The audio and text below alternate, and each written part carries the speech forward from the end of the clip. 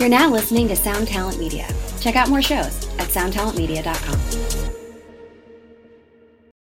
When you need mealtime inspiration, it's worth shopping Kroger, where you'll find over 30,000 mouth-watering choices that excite your inner foodie. And no matter what tasty choice you make, you'll enjoy our everyday low prices, plus extra ways to save, like digital coupons worth over $600 each week. You can also save up to $1 off per gallon at the pump with fuel points. More savings and more inspiring flavors make shopping Kroger worth it every time. Kroger, fresh for everyone. Fuel restrictions apply.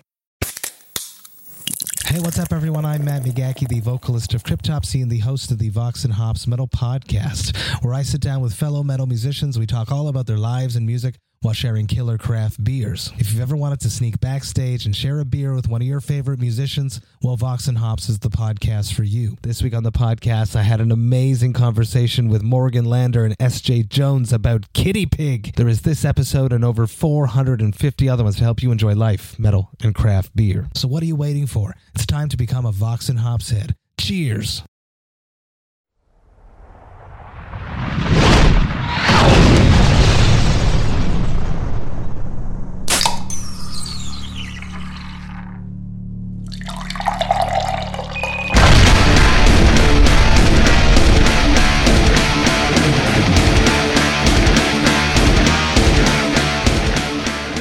Hello, everyone, and welcome to the Drinks with Johnny podcast. Thanks for being here with me today. I've got a great episode for you guys, but before I get there, I've got to talk about the weekend a little bit. Not the artist, my weekend, actually. It was a great time, had a lot of fun. I'm sorry that this episode is coming to you a little late if you're on the East Coast and you're used to listening to my voice and my guests every week on the way to work. I apologize. It's coming to you a little late today. Had a hell of a weekend, a lot of fun, Christmas parties, Santa's brunch, and then, of course, topped off with a great win by my Las Vegas Raiders. Man, I know that was not a great win, but I will take it. That Patriots lateral move, I don't know what the hell they were thinking, but I'll take it because it looked like we were about to blow a lead again for the what feels like 10th time of the season, and lo and behold, the Patriots let us get a win. So thank you to New England and your Patriots this year. Really appreciate that win, keeping us our little hopes a little bit better. But anyways, back to this episode with Eric Melvin of the band NoFX. I feel like I have a guy from NoFX on each season of Drinks with Johnny here. I think last year was Fat Mike. Before that was Eric and Smelly. And then now we got Eric Melvin. Anyways, it was a great time having this chat with Melvin. Me and him have become friends over the last couple of years. And it was real fun to have this kind of chat with him where we really just kind of open up about our lives and our thoughts, and we even got into some things that are going on in NoFX from the past and what's going on currently with them as they're setting off to do a 2023 tour, and apparently it's going to be their last tour ever, at least for now. So we got into a little bit of that, and it was just fun. You know, this guy is in a band that I have loved since I was 12 years old. I've been a big fan of his and his work, and it's just cool to be able to sit down now as a peer, as a friend, and have this kind of conversation. So I hope you guys enjoy it. Without further ado, here is my chat with the great Eric Melvin. Hey, buddy, how are you today? Yeah, I'm good. How are you doing? I'm good. I'm really excited for this little chat we're having right now, because you and I have met a couple times now, but we've never just sat down and had a real conversation. So I'm looking forward to it. Are you at home in Encinitas right now? Yeah. And see, I'm in my kid's room, actually. my son's room. So you have a son and twin daughters as well, right? I have two boys and twin daughters. 2 boys and twin daughters. You got 4 fucking kids now? Yeah. And what are their age ranges? My oldest, that's where I'm at right now, he's 12. He reads a lot. Yeah, what books are those? Yeah, I know, they're cool, huh? He likes a lot of fantasy stuff, same like me, probably same like all kids. He was really into Harry Potter when he was younger, but branched out to Lord of the Rings and The Hobbit and like anything with wizards and dragons and stuff, which is my favorite too. I was just going to ask that you mentioned that was your favorite stuff too. Like, yeah. What is it that one of your favorites in that genre? I guess. I think it was Lord of the Rings. It still is. It's just like the most. I don't know. Just huge world of beasts and people, types of. I was gonna say humans, but there's what are they? There's like trolls and the orcs, obviously hobbits and orcs, and but then you've got elves. The elves and their whole like their agenda. Yeah, I love those movies. I'm not a big reader. I just don't have the attention. I've said it on the show before for people listening, but like. I like to listen to things. I listen to audiobooks now. Thank God they have those readily available in other podcasts and stuff. And that's how and movies. And that's how I retain information. When I read it, it's like I have to read the same paragraph like 3 or 4 times for it to really sink in. And it's crazy. I'm the same. Yeah. I'm totally the same. It was easier when I was a kid.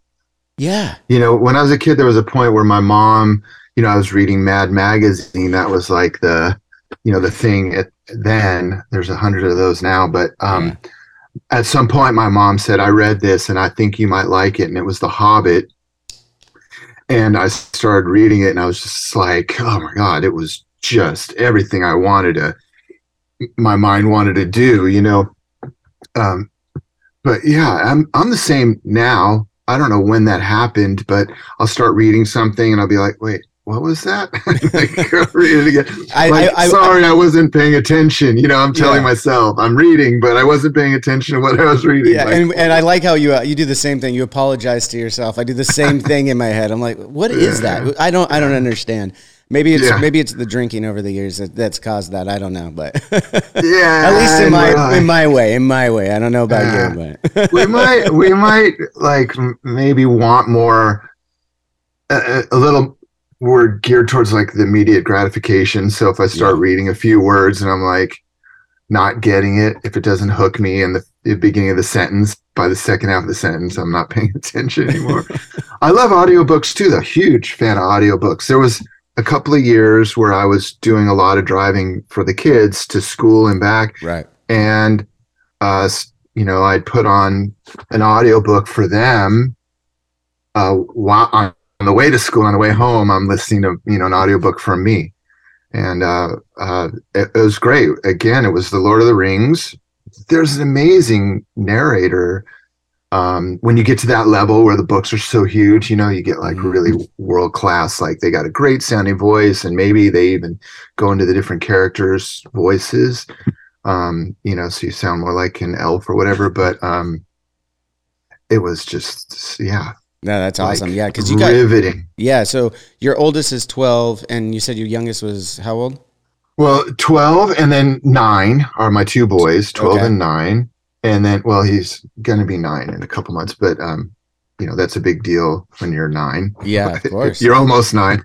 And then my twin girls are 5.5 now. Okay. Yeah, my son is 5.5 now too. We just started. We just did a trip to Vegas, and I was just bringing it up because that was our first time listening to Captain Underpants on Audible on the way home, and I was like, "This is great! Like we're listening to a story together." Someone else is doing the reading. Yeah, exactly. I get to enjoy it too. I like how you mentioned though. There's other voices and stuff when you get up to the caliber, because I'm sitting here listening to Captain Underpants, which I've read, and I'm like, I'm better at reading this than this guy is. Yeah. Do you read to your oldest or your only? My only child is a 5.5-year-old boy, and I've been reading literally since birth. I read to him at night. Like it was just. I mean, obviously at birth he didn't retain anything. I don't think, but like, sure. You have like the 3-word pages and stuff like that to begin with, and now he's starting to get the concepts of humor and stuff. So he likes Captain Underpants. He likes a few other things, So so great. I love being a dad. I love being a dad. Changed my world, changed my life for sure. Like it for real. It really does. It's without, yeah, that's pretty obvious, I guess. But in like the best ways, you know, I've wondered so many times just how was my life, you know, how was it fulfilling then, you know? And I was just thinking about going to the next bar, seeing friends and bands. I mean, I guess that was great in my teens and 20s and even into my 30s, but it just like experiencing life again through their eyes and looking at things again, like why is that, you know? Why is it important to go to bed on time or whatever? You know, it's not just like rules. They're not just like rules for the sake of having rules. You know, we need rest. Our body needs rest so we can have a good day the next day. All that kind of stuff starts having new meaning. Right. I totally agree. And I love what you said, experiencing it again with them, like that the certain things. And we were talking about entertainment and books and stuff like that. Another one is wrestling. I stopped watching wrestling for a while, professional, you know, WWE stuff and everything. And now my son loves it. So I've just been reinvigorated on it. And now I've had guests on this show from AEW and back in the day, WWE guys. It's been, that's a cool, like, bonding thing, right, too, like being able to bond with your children and stuff. And to your point about how they change you, you said, how old were you when you had your first kid then? So I must have been, where's my math skills? 43. Okay. 43, 44. And then pretty late. But that's the time, though, like that first kid comes out and you're like, maybe for a couple years when they're infants, you're still partying a little bit. And then like they start to notice it and you're kind of like, okay, it's time to cool it back a little bit. Yeah. I just wanted to be more present. And, you know, most my kids, they start their day really early. That's hard to do if you've been up late. And so all that's changed. And I hear plenty of other dads or guys my age who are just like, oh, this is getting past my bedtime. You know, it's 10 o'clock. Yeah. Like, I get it. In my day, I started liking that a long time ago, though, like when my day would start, like kind of not with the sun, but like when the sun's still really low and just coming up. I mean, that's great. You know, it's like quiet. There's still time to just relax before, you know, there's stuff to take care of. But the kids, you have to do that. You say you're typically kind of a morning person. I still struggle with that. I am by force. I'm a morning person now. But the other thing I like is like getting out there and surfing. I know you're in Encinitas. How long have you been in Encinitas, and do you surf out there? Because there's a camping spot that me and Brian from my band have gone down to, and did some trips. It's been a long time. I forget the name now. I just said the name. Yesterday, I was talking with somebody about it. Alejo. San Alejo. San Alejo. And then and then I just in May did an Airbnb out there. What the fuck is that?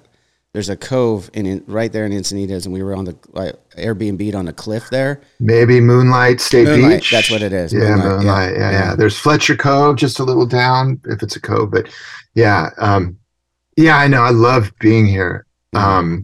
I actually came here for not the best reasons, but like I got divorced from my boy's mom. That's 8 or 9 years ago now. And we were still in San Francisco at the time. And then she wanted to move down to this area because that's where she went to high school, and her mom lived over in Poway, which is inland here. And I was like, okay, well, you know, you go there. I'm going to find a place more close to the beach, and we'll just share the boys still 50-50 and see how that goes. And so at first I went to Del Mar because it was just what I found, and it was closest to like getting in and out of that like interior area that's like Poway. And then I started to find the area, and I was like, okay, Encinitas is where the families are. And the kind of younger kids, because Del Mar is all like retirees, rich retirees, and their adult children living off their money. So it's like, and going to the races, still going to the races with dad's money. Going to the races. Yeah. And it was like, it didn't seem that expensive because I had been living in San Francisco. But but I also saw like my kids are like, who's next door? And it's like this old guy with like a Ferrari or whatever, right? The really expensive Teslas and all that. And it's just like, not really feeling like a fit in here. And then, we just kind of looked at Encinitas, had to get out of Del Mar because that house was falling apart and they wanted to tear it down. And when we found this place, there's like kids everywhere, and the school is walking distance. Oh, so they were still going to school over in Poway, so that's that longer drive, and the audiobooks was still in effect. And then their mom moved out of that school district, and so the boys start going to school here, and we walk and just like get up and don't need much time to get ready and walk to school. And there's like the bro from across the street, he's also walking, and kids walk on their own, but there's always some parents and like, oh, there's Oren walking by himself up there, up the block. Hey, Oren, and like want to walk with us. And it's like, yeah, let's play after school. That's happening. That's great. I love that. Yeah. We got that in our neighborhood too. When you're bringing up the walk to school and stuff, it dawned on me, like, do your neighbors know that you're Eric Melvin of NoFX, or do they ever mention it, or like is it ever brought up? Because I know for me, I only bring it up because I'm curious for other people. Like the other day, this older lady that like was a grandparent was like, "Oh, I've been walking with you," and then my daughter just told me who you were, and I was like, "Oh, that's funny," Like, she had no idea, Yeah. They do. Yeah. It's the word gets around, right? It always people, whether or not they let you know that they know.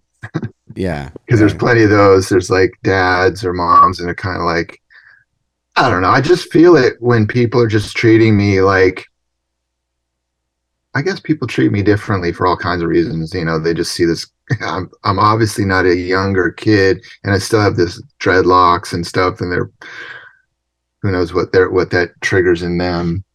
Yeah, I guess. What was that? So if they don't know who you are and they just see that by image, do they treat you a certain way based on that, is what you're saying? Right. Well, I just feel it. And sometimes it's like, I'll be, I'll walk up to just a group of parents, and I'll just kind of like, hey, everybody, or whatever, good morning. And like, maybe I know one of them, and they go, hey, Eric, how's it going? And then sometimes nobody in the group even just like looks at me, like I'm like, I just walked up, I don't know, maybe I'm different. When somebody walks up to me, I like look at them, it's not, I don't ignore that they're there. I don't know. There's so many levels to it. And, gosh, we're talking so much about parenting. I wonder what. Just parenting, drinks with parenting today. I know. I was like, No, it's just real life. It's just real life shit, man. Like I just like talking with people like yourself and getting to know what their daily life is like. I mean, we'll talk about some of the high level shit at some point, but like I'm just curious. Yeah, right. I'm thinking like if I was listening to this podcast right now, would I be like, all right, they're just talking about their kids, and some guy's like, find another. Yeah, he's like, nah. Wanted to hear him talk about like touring and like partying and. Well, let's get into that. Let's get into touring and partying. We've done some Warped Tours together. Those are always fun. Yeah. Totally different time. It's easier to live that life when you've got a couple of nights. You're out, right? You're out for a weekend or a week or two. We were in Europe in May, and it was like, of course, staying up till the sun comes up. I mean, the time changes makes it easier too, the time zone there. Mm-hmm. But yeah, living that life and just finding something to do during the day, just walking around, looking for cool shit to see, stop and have a drink in the morning just because you can, No shit. Why not? Especially when you're in Europe, man. You go to those little spots with some fun people watching. Grab a drink and a light snack, and you're just like hanging with your buddies too. In a place. You're down by a river or about to walk to a castle, something like that. All that great stuff. Have a coffee, have some Kahlua in it or whatever. Yeah. all kinds of good stuff. Yeah, and just all the great people you get to hang out with, all those adults. Yeah. All those adults who are in other bands and stuff. When's the last time you guys did a tour? 2018, I think. It's been a little while for you. Yeah, right? It's been a minute. Yeah. Well, it's funny. That's the longest we've gone, obviously, in between stuff, for various reasons. Yeah. We ended up in Europe too. You said you were just in Europe in May. Well, we could talk. This is kind of hand in hand, and we're talking about touring. Your buddy, my friend as well, Fat Mike, mentioned something of next year is your guys' last touring. Is that just hyperbole? Or is that just what's going on there? I know. It's sad, but it's true. Okay. It's true. It's we're kind of holding off on making the announcement of where the shows will be, because we want to actually get it together. But I'm like, we're right in this in between. Like, are we supposed to talk about it or not? But we've actually been whatever you're comfortable with. I know.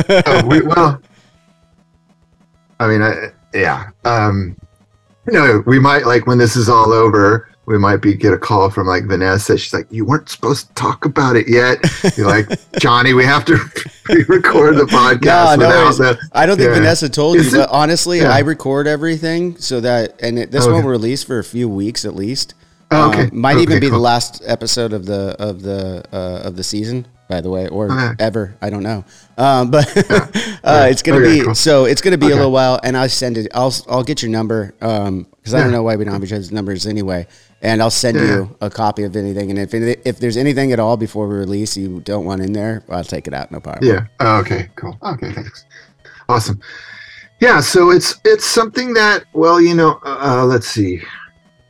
It's Mike, really. Yeah. He just he has, for whatever reason, and I think I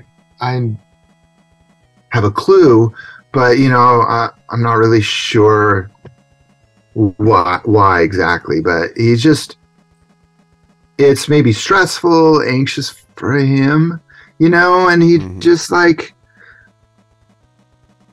not sure that it's like that it's working for him anymore. And we've kind of like, we're all growing in different directions, and so he's just been talking about it for a few years, and we've been like trying to make adjustments, and of course the pandemic has just like thrown a wrench in everything. But we've tried to make adjustments to like see if that works better for him, and it just seems like it's not. So he's just like, we got to get out. He's got to get out and stop. And I think that we're like showing our strengths more than ever in the live show, but he's just not feeling it. So he's got to like do what he's got to do. And he's, we're brothers, right. We've got to take care of each other for whatever, despite the reasons being, pulling us in different directions. So we got to support him in that, and, let's make the biggest like bang as we can to get out, on our way out, have a big party, celebrate 40 years of touring, 40 years of recording. Now he still wants to record and release records, so there's no effects. Okay. So we'll see how that works, because it's also like,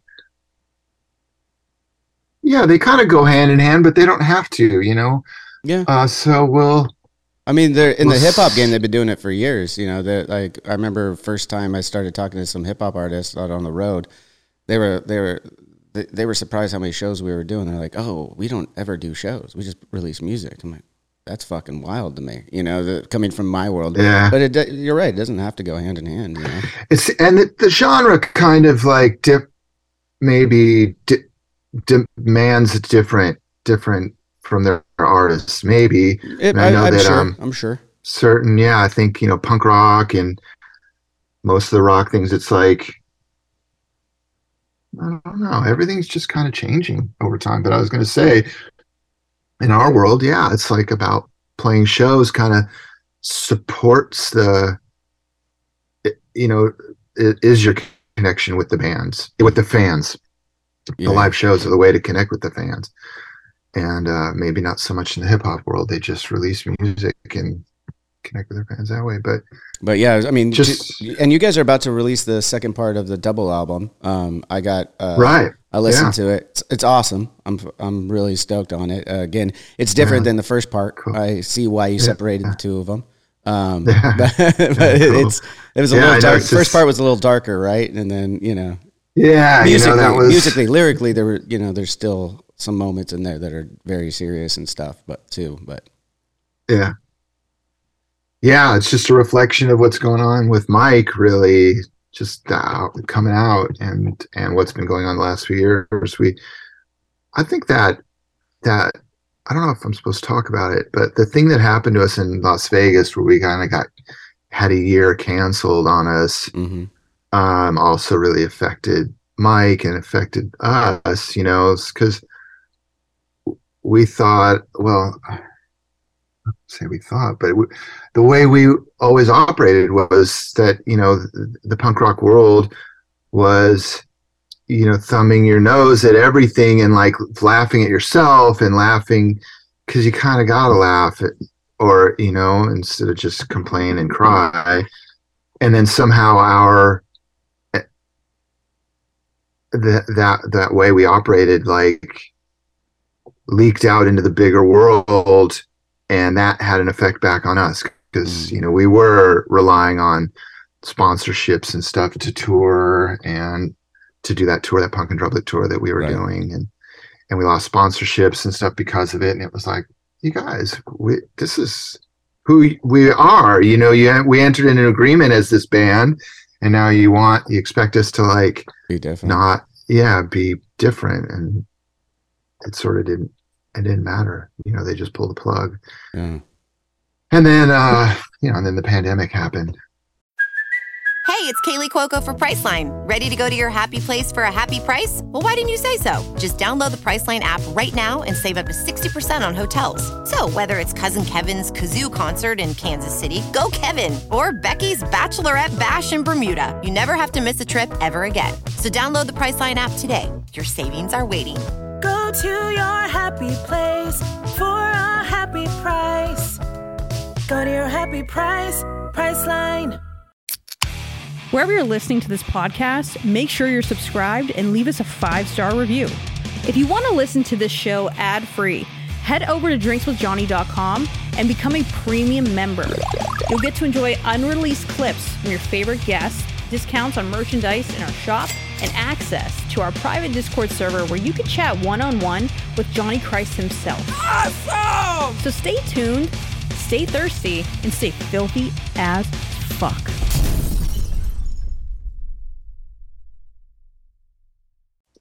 Dude, wild time. Like everything. I forget. To be honest, I'd kind of forgotten about the Vegas thing and that Punk and Drublic tour. Drunken Public tour, whatever. Punk and Drublic. Yeah, Punk and Drublic. It was. I'm sorry to cut you off there, but I wanted to say that was Stone, right? That did the NoFX beer, right? Stone did the NoFX beer. That was a great beer. I loved that beer. And I love the can too, man. Yeah, I know. Such a great thing. And then there was a bit of like a, what was it, Confederacy of Dunces at the time, when it was just like all this stuff, all this press was looking bad on us, and TMZ like loves to just like, that's what their machine operates on, like news, on like gossip and right, so that can't fault them for that, but it just really it reached so many people. And then when sponsorships, they were kind of like coming back at us like, you got to make an apology, should be we need a statement. And we were like, wait, this is not what we do, and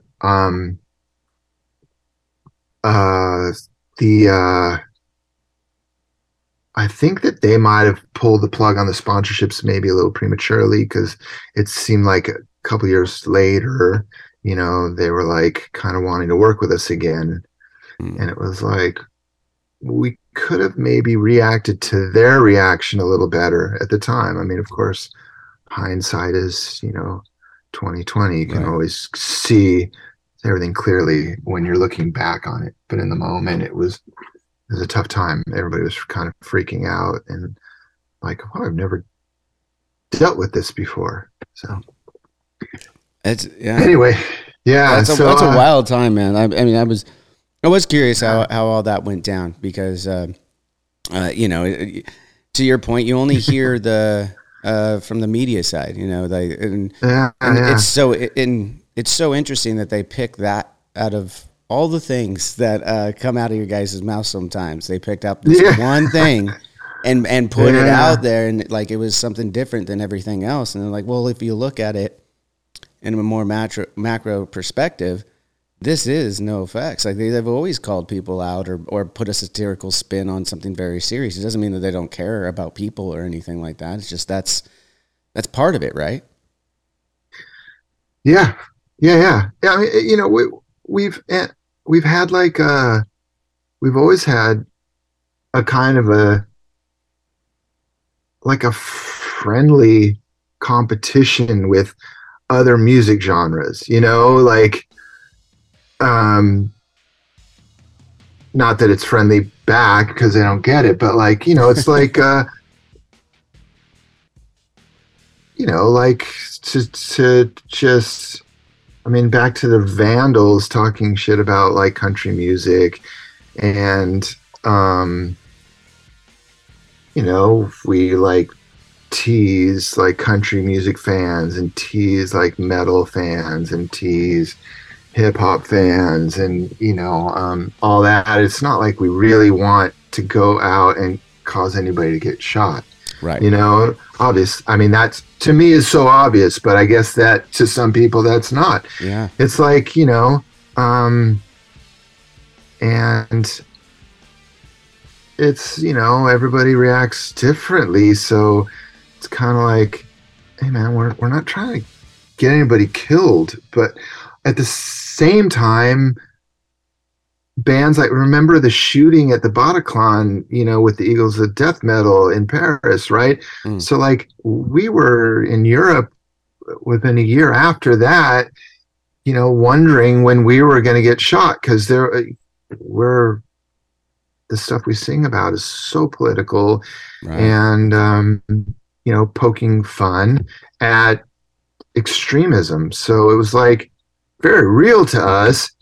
And we always take while we're also very serious about the violence coming to the concert scene, we had to laugh about it. Like, hey, we play that song again, we didn't get shot. Like, hey, hooray for us, So it was like kind of on this other level that then doesn't translate when it comes out on TMZ. Right. So that's something really interesting that you just touched upon there. That you make light of it, you make jokes about it, but I'm sure there's, as you said, there's real fear there sometimes when you think about the lyrics that you guys put out and the music you guys put out that can rub someone the wrong way, and in this weird environment of lack of gun control, I guess, or whatever it is. I mean, that's debatable. Yeah, I know. For whatever, yeah. For whatever reason, I own guns, but I definitely don't think it should be easy for people to get guns. I don't know, but at any rate, with that, I agree. Being a real thing, that being a real thing though, like, and you piss somebody off, like, that's fucked, right? I mean, does that go through your mind at every show, or is it just specific shows? You just try to put it out in the back of your head, or what's that like? Yeah, well, every show, I wonder, and I look where the exits are and the venue. Is there a place where some shooter could be? Yeah, I know. It's still there, that concern. It used to be like I just worry about some fan who was like, I've had people approach me because they thought I had sex with their girlfriend on some tour in the 90s, and I'm like, I don't think that was me, dude. Like maybe I don't remember everything clearly. First of all, I don't remember all of it. Yeah, sorry. What did she look like then? Whatever. What was and maybe she just wanted to break up with you, dude. So she just wanted to bum you out by telling you she had sex with somebody who she thought was never going to come back to this town ever again. Right. So no, this never should have happened, that you are still holding a grudge for me, and that person is long gone. Yeah. And that's almost the fun. That's almost like the fun stuff you worry about in comparison, right? Right. You're like, man, like, I'm going to have to deal with that. But it's like, but when we're talking about this realness, is he going to sucker punch me, like as I walk to the stage, or like, and that would always be funny. You'd be like, fuck. Yeah. He thought I had sex with his girlfriend. Yeah.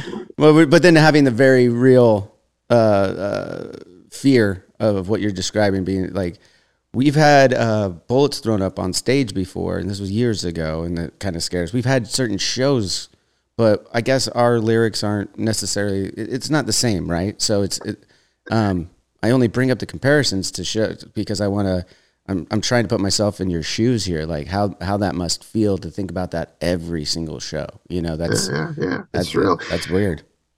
I mean, look at what happened was Dimebag Darrell, right? Mm-hmm. I mean, that was a fan, right? Yeah. Came and killed him. Yeah. Right? Like, wow. Because of drama between the band members, essentially, right? And and then that person's confusion over how to handle it correctly. I mean, that's not exactly conflict resolution.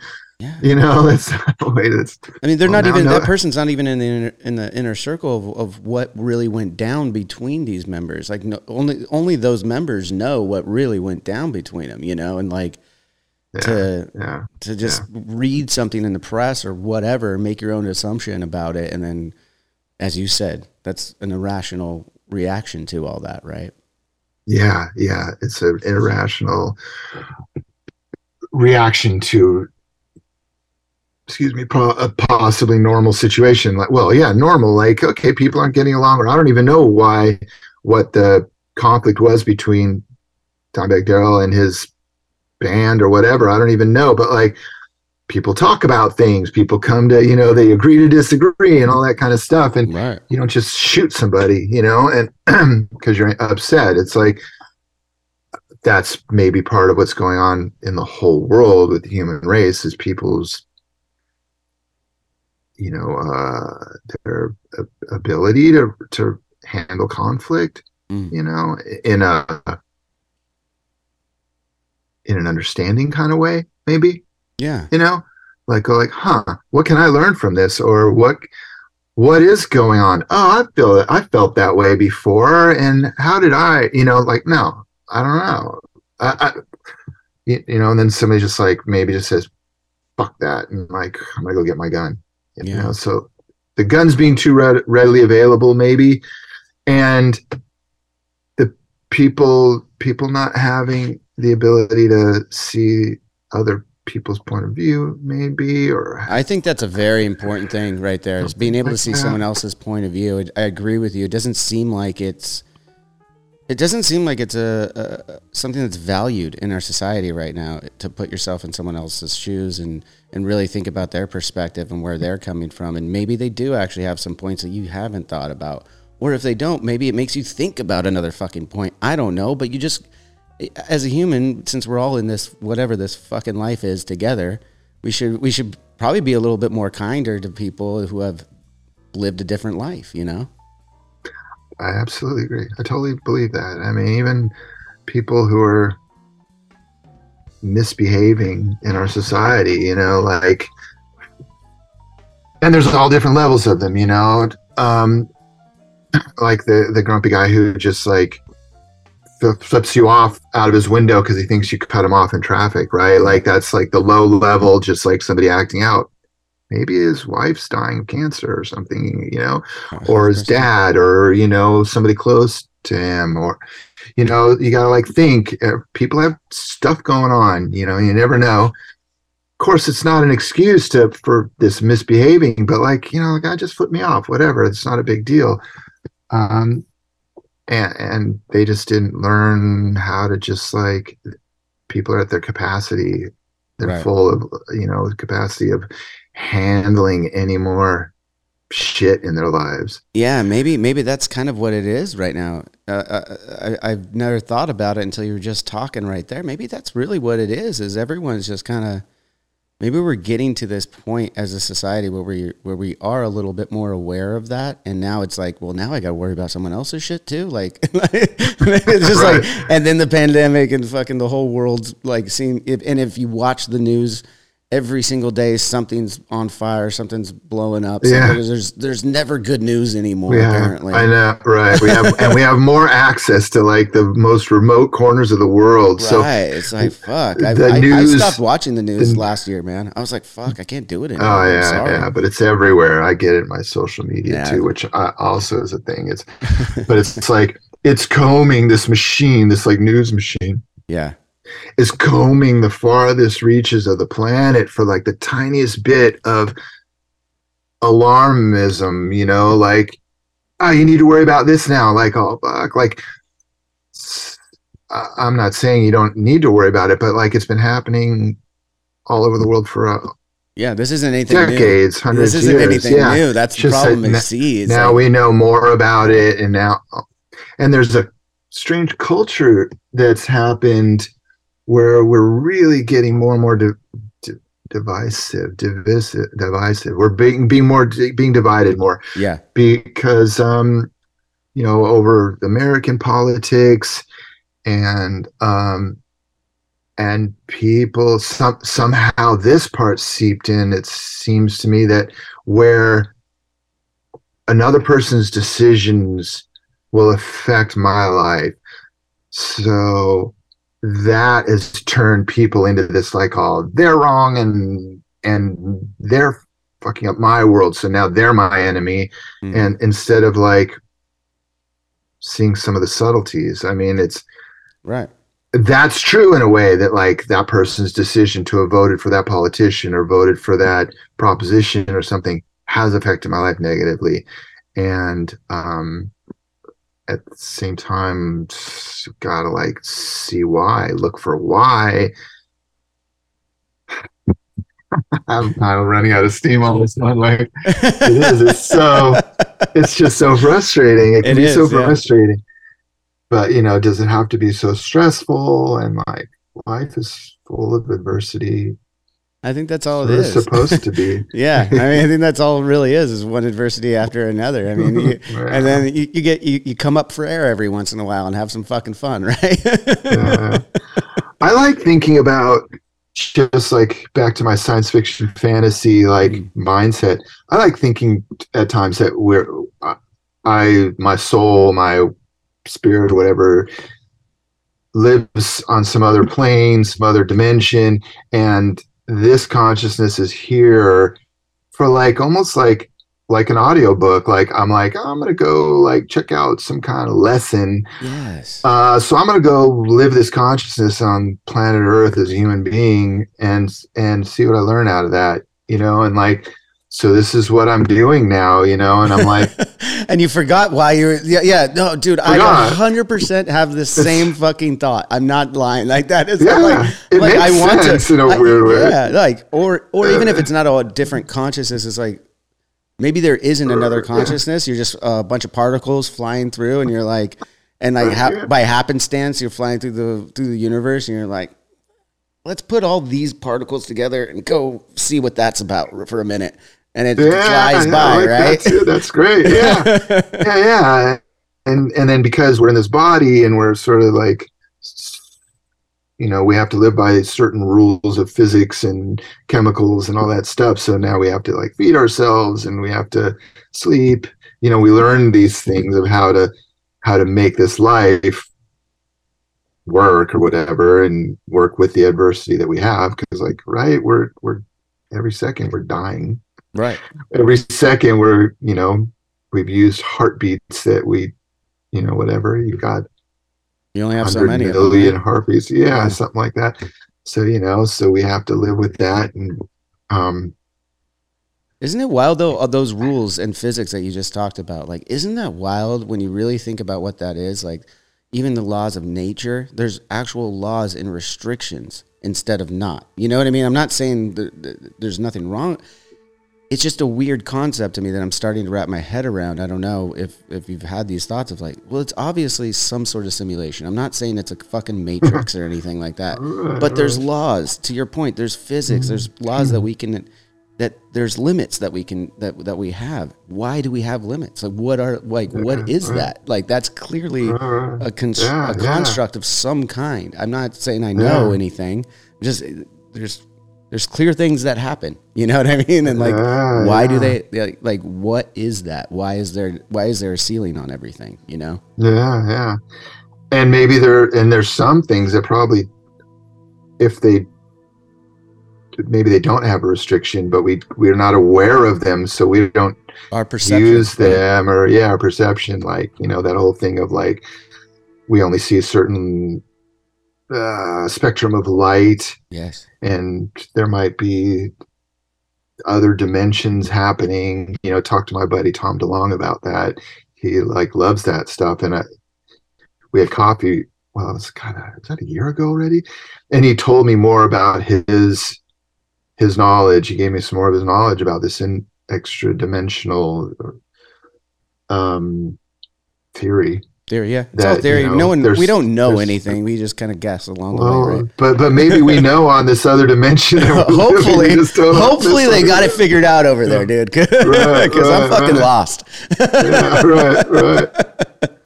No, that's interesting. So Tom, so you had sat down with Tom DeLong from Blink-182, and he's, people have known over the years now that he, what used to be considered crackpot theories he was following. Everyone's kind of scratching their heads going, he might have been onto something now.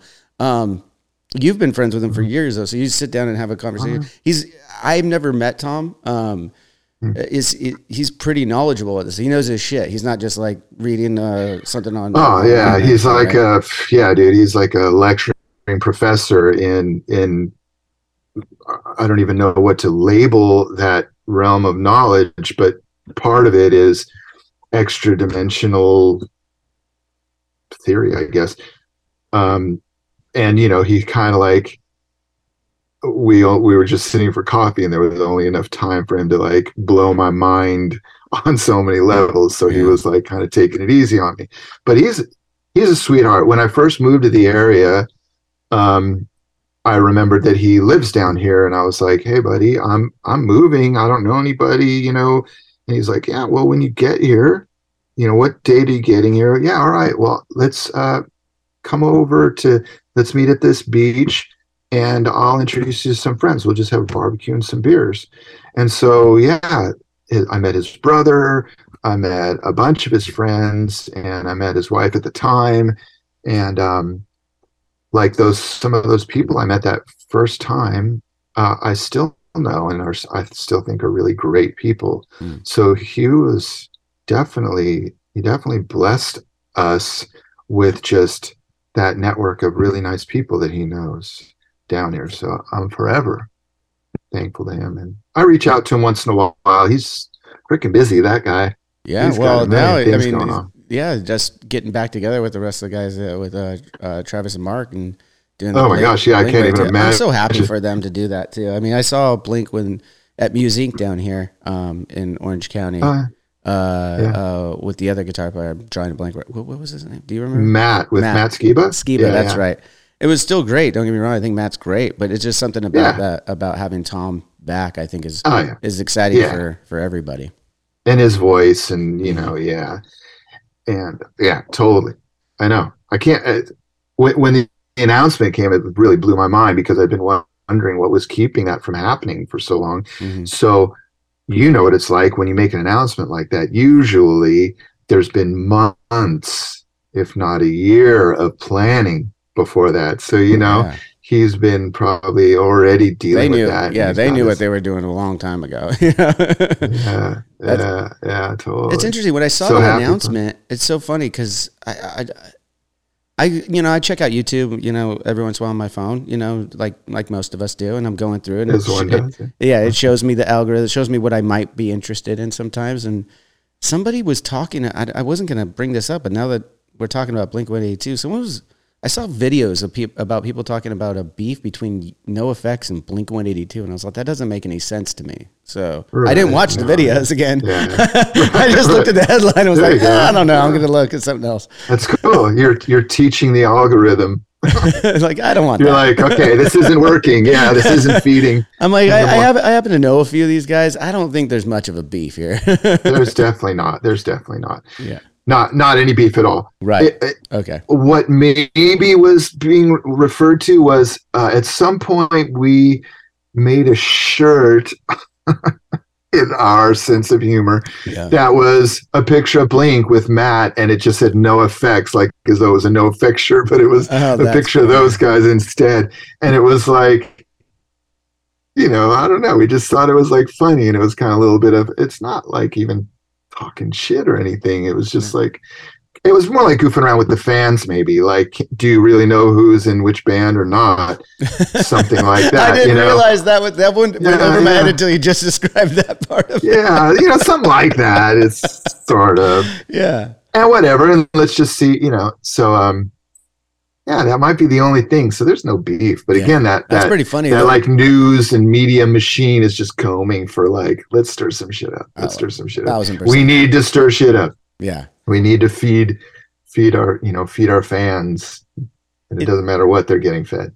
Yeah, no, and that's, we talked about that. And I mean, everyone talks about that ad nauseum when you're in entertainment. Like people who are in it, I've had this conversation with so many different people. Like, you just want people to like, and this is kind of why I started doing this show, because I just want people to like see the long form conversation, get things in context, stop grabbing these fucking headlines and shit. Like it's not reality, Yeah, totally. And once people start seeing that it's like, it's like eating candy or something. It feeds some buzz for that second, but there's no substance to it. There's no nutritional value. It's not like informing your brain in any healthy kind of way. I totally. But like having Tom in this, like, not exactly this neighborhood, but yeah, like close. we could meet in like a 10-minute drive from each other. It's really awesome. He's got like, and he's just, I don't know how long ago he was building a studio at his place, and we were talking about like me coming to his studio, not exactly to work with him, but in his studio, because I need a studio.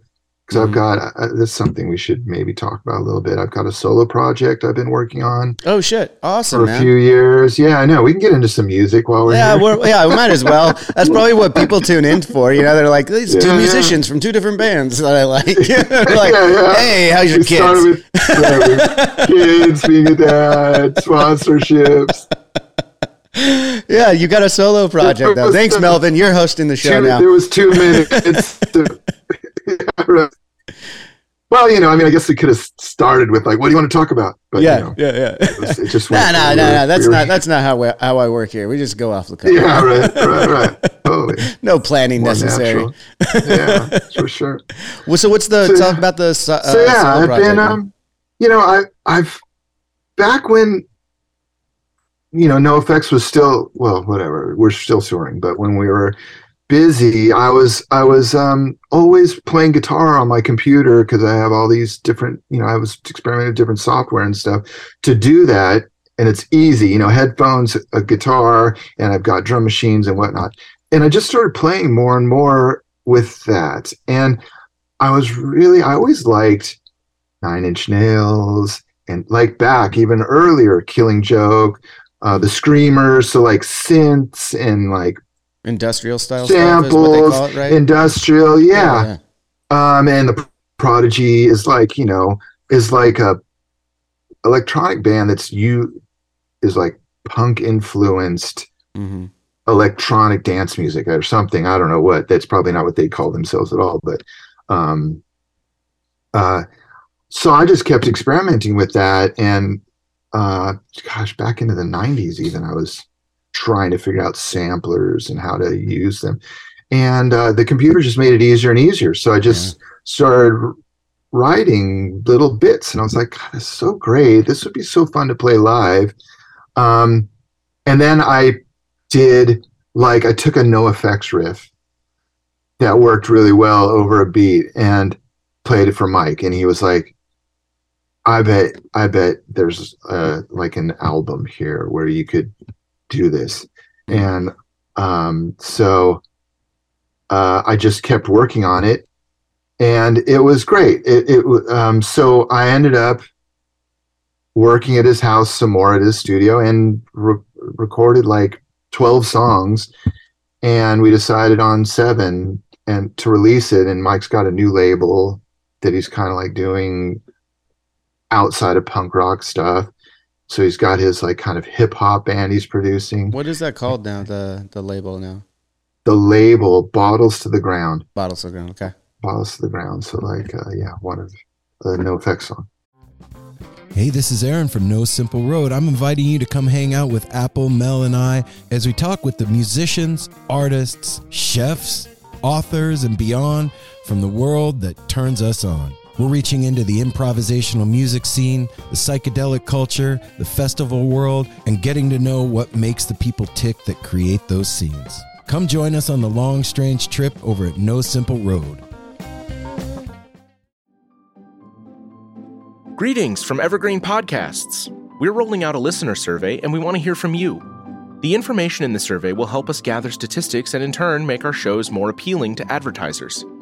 I know most people don't like ads, but this is one of the only ways our shows make money and help keep their lights on. We promise it will only take a few minutes, but the impact on our podcasts will be tremendous. As a token of our appreciation, we'll randomly select one lucky participant each month to win an exclusive merchandise package from Evergreen Podcasts. Head to evergreenpodcast.com/listenersurvey to help a show and possibly get some free stuff for doing so. We can't thank you enough for the support. Now back to the show. So that was supposed to be released already. And I was calling it the Melvinator. The Melvinator. The Melvinator. And I'd been DJing as the Melvinator like forever, you know. So while I was doing that, though, I was also working on solo stuff, you know, because I'm like, what do I want to sing about? What would, I really enjoy with electronic music how you can mess with like certain rhythmic things that are really hard to do with like a live drummer, or like certain sounds that really hard to get with just a regular guitar. Although now we've got our fractal audio. I know you and Brian were talking when we were at the studio doing that linoleum shoot. Yeah, totally. He said you were excited about you were going through, and like he was like, dude, he's like really knowledgeable about all this shit. It was cool. Yeah. What's that? Do you remember that studio, that engineer's name that was there? Yeah, Nick Fingbarg. Nick, yeah. He and I were going to get together.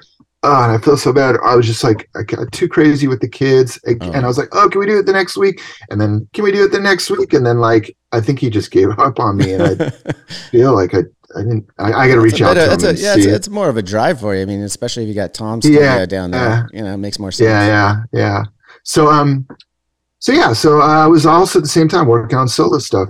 And just like, the solo stuff I keep refining. I've got 7 songs there too, but trying to find a label for that. And it's punk, and there's some like more just like what NoFX used to do, more like sort of simple hardcore.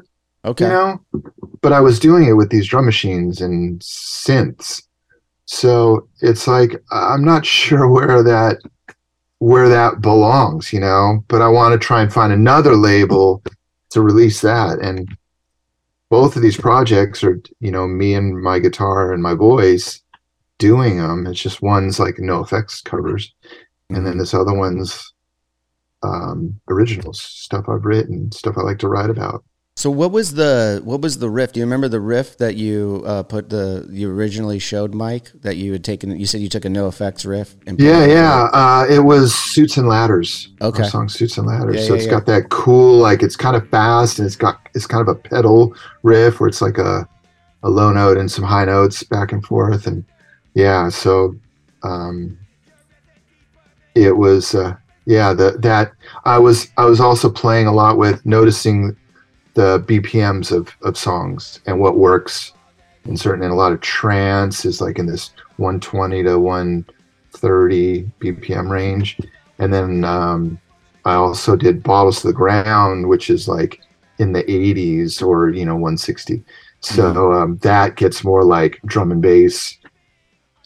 And there's a lot of like, especially the last, 5 years, I've been hearing more drum and bass coming out of like East Europe, like Hungary, Romania, where it's freaking hardcore. It's like super distorted, and what little vocals there are talking about like frame of consciousness, mindsets, and which is like kind of like what like old school East Coast hardcore, which was the original emo, to me was what they were singing about, sort of like consciousness, what you're thinking about, what you're feeling. It's like that's what kind of original emo was, and then sort of the emo term got sort of hijacked by another genre of music. I don't think that's not you guys, right? You guys are like a proper metal band.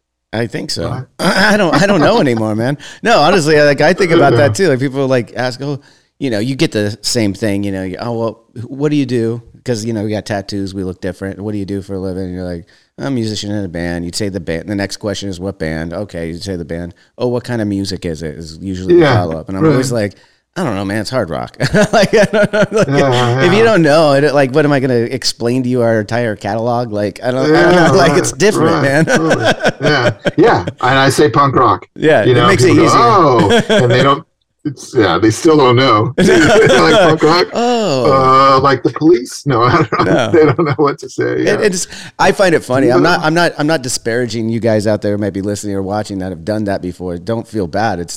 It's one of those times where it's okay to be ignorant sometimes. I'm ignorant to a lot of things. It's like I'm not in that world. So that's why sometimes I want to ask a question. It might be a dumb question to that person because it seems so obvious to them.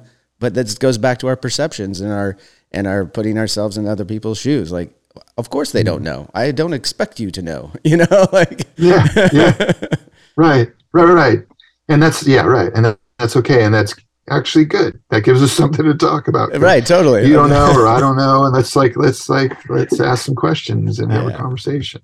Yeah. Which reminds me that I've also been, so like a year and a half, maybe 2 years ago now, I took an online course in life coaching. It was called Transformational Life Coaching. I heard you. So you're offering university. To do that now, right? Yeah. I've been doing that for, I've got almost 100 hours of coaching just in the last year and a half.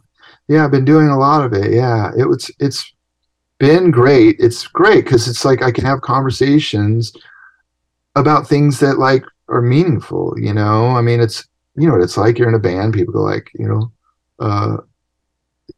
what's your band? Like, what's that like or whatever, or what's your favorite place to play? And it's kind of like,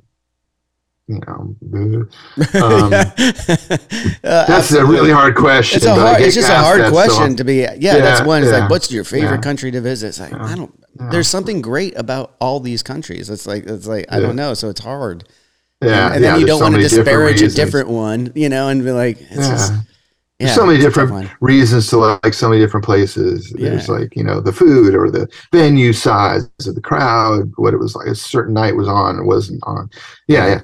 And if you have time, you go into that. You're like, I like this country for the for this reason. cuisine.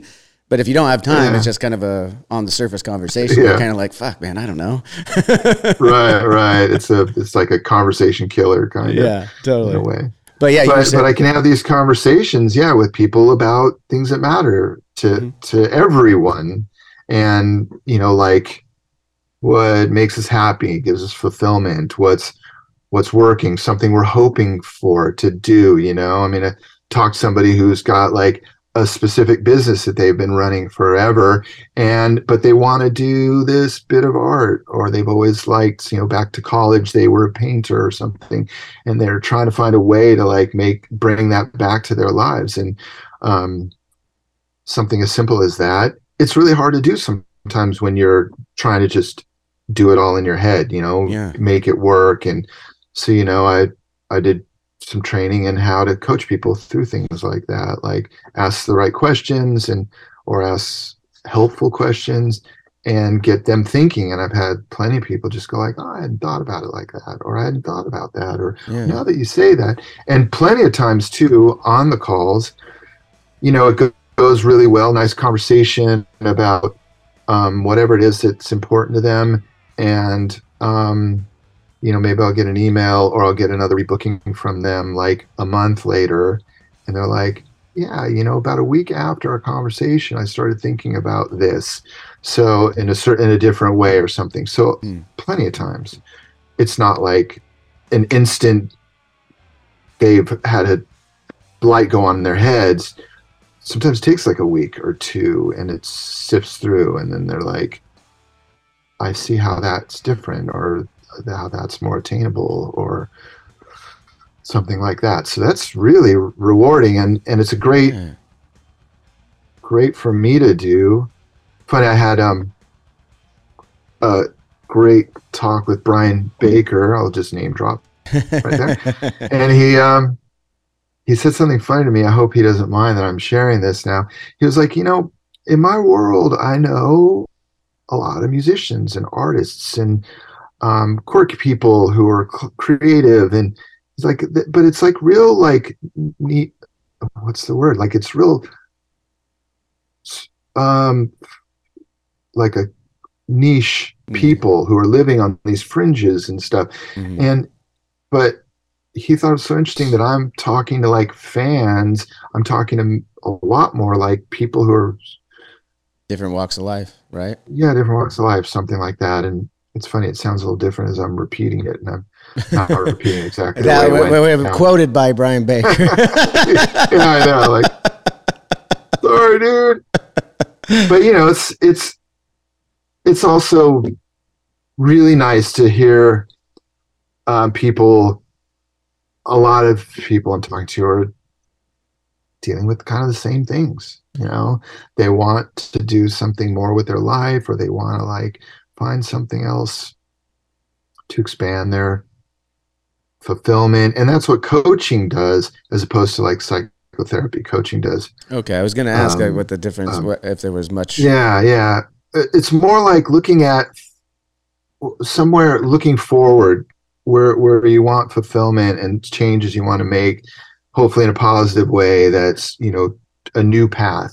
And psychotherapy is kind of like, generally speaking, more like about past trauma and dealing with things like that might have developed into, I suppose, proper disorders, and finding a way of healing those things, healing trauma. And that's not what I'm there for, but we do a lot of looking back at like, well, when you did this, then, if it was painting you did in college, what was that like? And maybe they just didn't have a place to sit down to do it, but then they did, something as simple as that. Oh, I could just get a canvas and put it next to my kitchen table, for now, and see, how that works in. And those things, they seem so obvious sometimes to people once they see it. But, again, when you're trying to do it as a person on your own, it's really hard. There's, emotions involved, and there's disappointment and shame and guilt and just fear. Yeah. You know, fear of all kinds of different things. What if I start doing it again? It's not as good as I remember it being in college. You know, like it's real, and it'll slow people down and lead to procrastination. Yep. And stuff. And anyway, so yeah, I love it. Super fulfilling for me. And you get to put that that outside looking in kind of thing. It's easier to see when like working with a producer or something. A producer is supposed to be that person who kind of looks at it in a more macro perspective when you're working on a piece of art, you know, and they could kind of go, and as you're pointing out, you know, it's kind of pointing out things that look obvious to everyone else, but when you're in it, it's like down here, you know, so. It's great. It's great for me to be seeing that, because I'm also working on my music, and I'm on my computer, and I've got my microphone out, and I'm like, wow, this is great. I'm really stoked on it. Where does it go, you know, from here? And I start working on like the drum beat, you know, or something that's like not actually going to get me to that next step. And so I have been looking for, because I'm also dealing with my own fears of my own, you know, whatever inabilities or whatever. And like, but I've worked with a couple different writing partners and different producers, and I'm always looking for other people to work with. And of course, with a very small window of availability, because I've got all this family and band and other career going on. But I'm always looking for other people to work with, and I love bringing together different genres, like the drum and bass. There's a lot going on there that I think sounds a lot like punk rock to me, but there's just no lyrics, there's no guitars. So it's like, I kind of want to do that, but I don't want to just do that either. But yeah, I just love it. And there's, over the next year, there's going to be some Eric Melvin, you know, solo stuff coming out. I'm really excited. It's really fun. And I also see my coaching. I kind of coach myself, you know, like, okay, you know, what is it that's going to bring this out? And don't forget to enjoy the process. You're not just getting to the finish line, you know, not just getting it released and moving on to the next thing. It's like, enjoy like getting the right words together, getting the message, you know, in a way that feels right to me. And because we're all individuals and it's all different for all of us. That's so cool. I cannot wait to hear that, man. That sounds, I like that. Oh, cool. Sounds really cool. I'm very happy for you. You sound like it's in a good space. I want to get back to a little bit more NoFX before I let you go. With the new record, the second part of the record coming out, I noticed, I was listening to it, there's quite a bit more singing parts for you, I feel like, on the second part, maybe.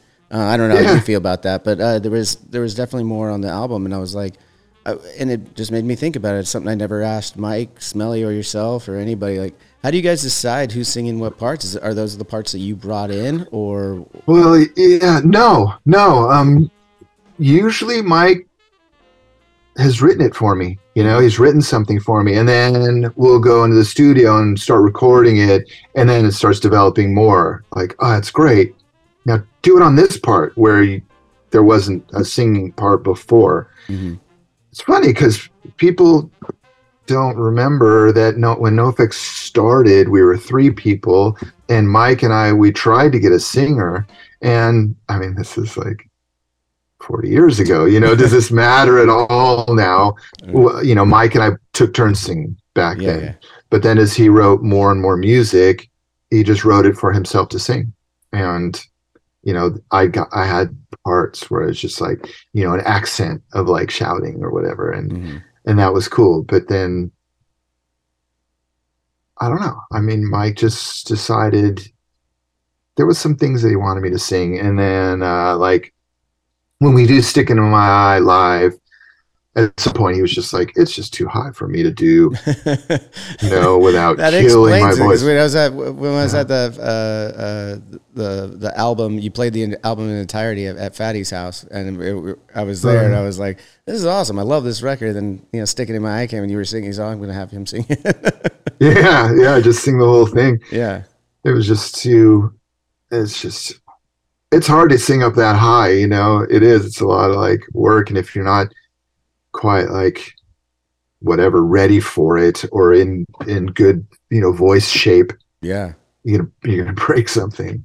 How do you take that seriously? I mean, different levels of different singers. There's no right or wrong answer, obviously. Not that I need to tell you all that, of it. Yeah, I'd say I take all of it seriously. Like every show, I warm up for the show on my guitar. I like to play and think about the parts that I, you know, weren't so steady last show or whatever. So I go over them again because I'm not really a very well-trained guitar player. I'm more like a performer, you know, than a, you know, I mean, I feel that. I feel that way too, man. yeah, I know. Yeah, it's like a lot of things where it's like a lifelong dream. You're never going to attain the goal. You just keep working towards it, right? Absolutely. And singing too. I do some warm-ups. My voice, luckily, a few years ago, we got Karina in our band to be a keyboardist and a backup vocalist. And so she's a very serious, very talented singer, vocalist. So she always has her warm up, and I just kind of copy what she does. You still in the next room. I go to the other room. Exactly. I've got her and like Hefe, like warming up with these golden voices, and they're even harmonizing together. And I'm in the other room going like, you know. Not really, but you know, I'm trying to warm it up, you know, and I drink some hot tea and stuff because, you know. Yeah, you don't want to go out there and completely crack your voice or fuck it up, because then that's what I was asking too more. So I was like, because you want that longevity too, right? You can't just. A lot of people think, oh, we wouldn't just go out there and sing. It's like, nah, man. Like I could, but that would be a one-off, and then I got other shows the rest of the week. You know.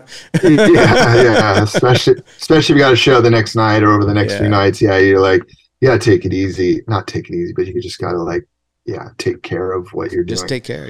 Yeah. Just like anything else. Playing too, man. Like.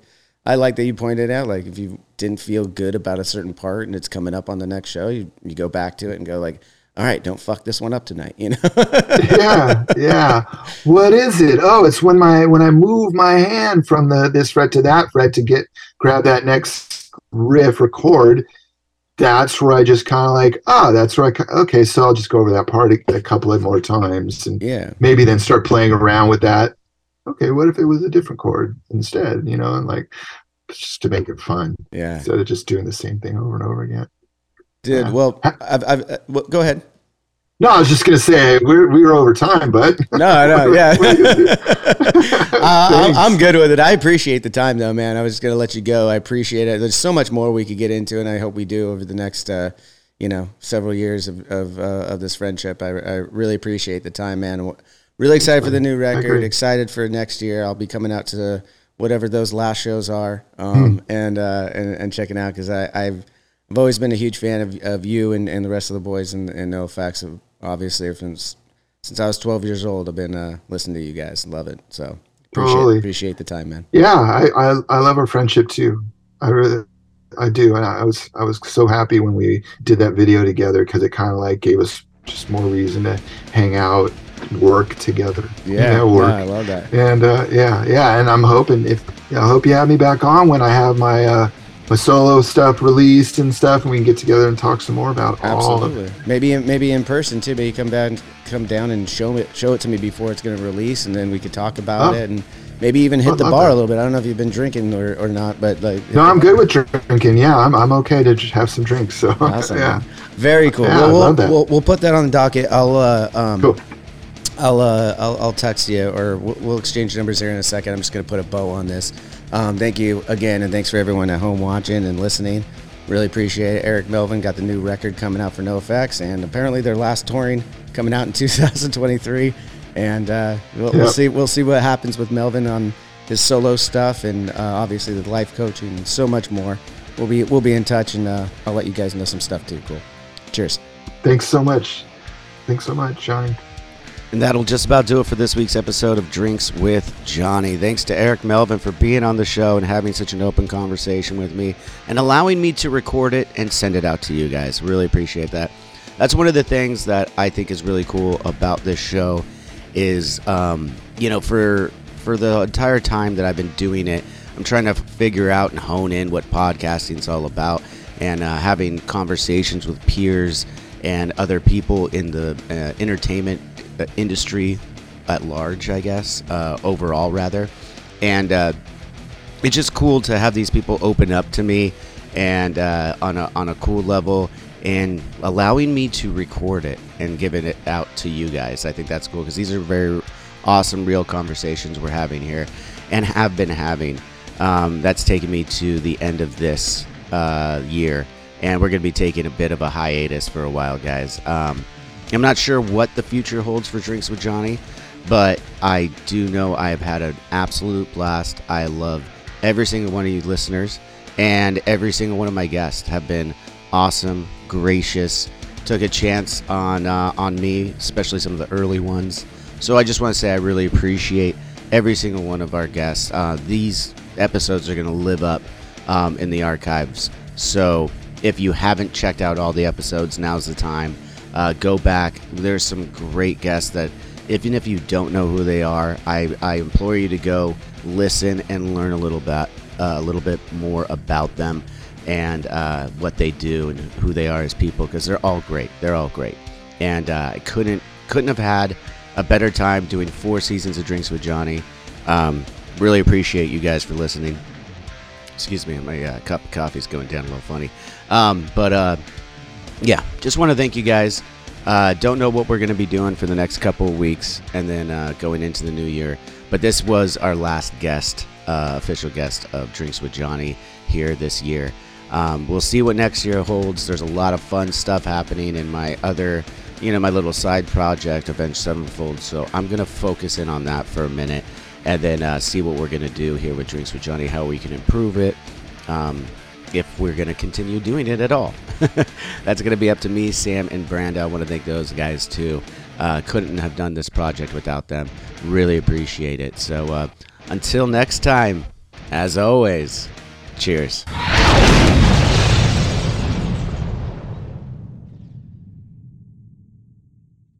Hi, this is Chad Nicefield. And this is Justin Press. We're the host of Making Waves, the Shiprock podcast, a part of the Sound Talent Media Podcast Network. We're inviting you to sail away with us on an epic journey in musical enlightenment. Every week, we bring you only the best artists in rock music and discuss everything from the cruise, to the stage, to the saga of being a professional recording artist. We'll have lots of special guests along the way, so tune in every week. Your stateroom is available every Monday morning, so welcome aboard.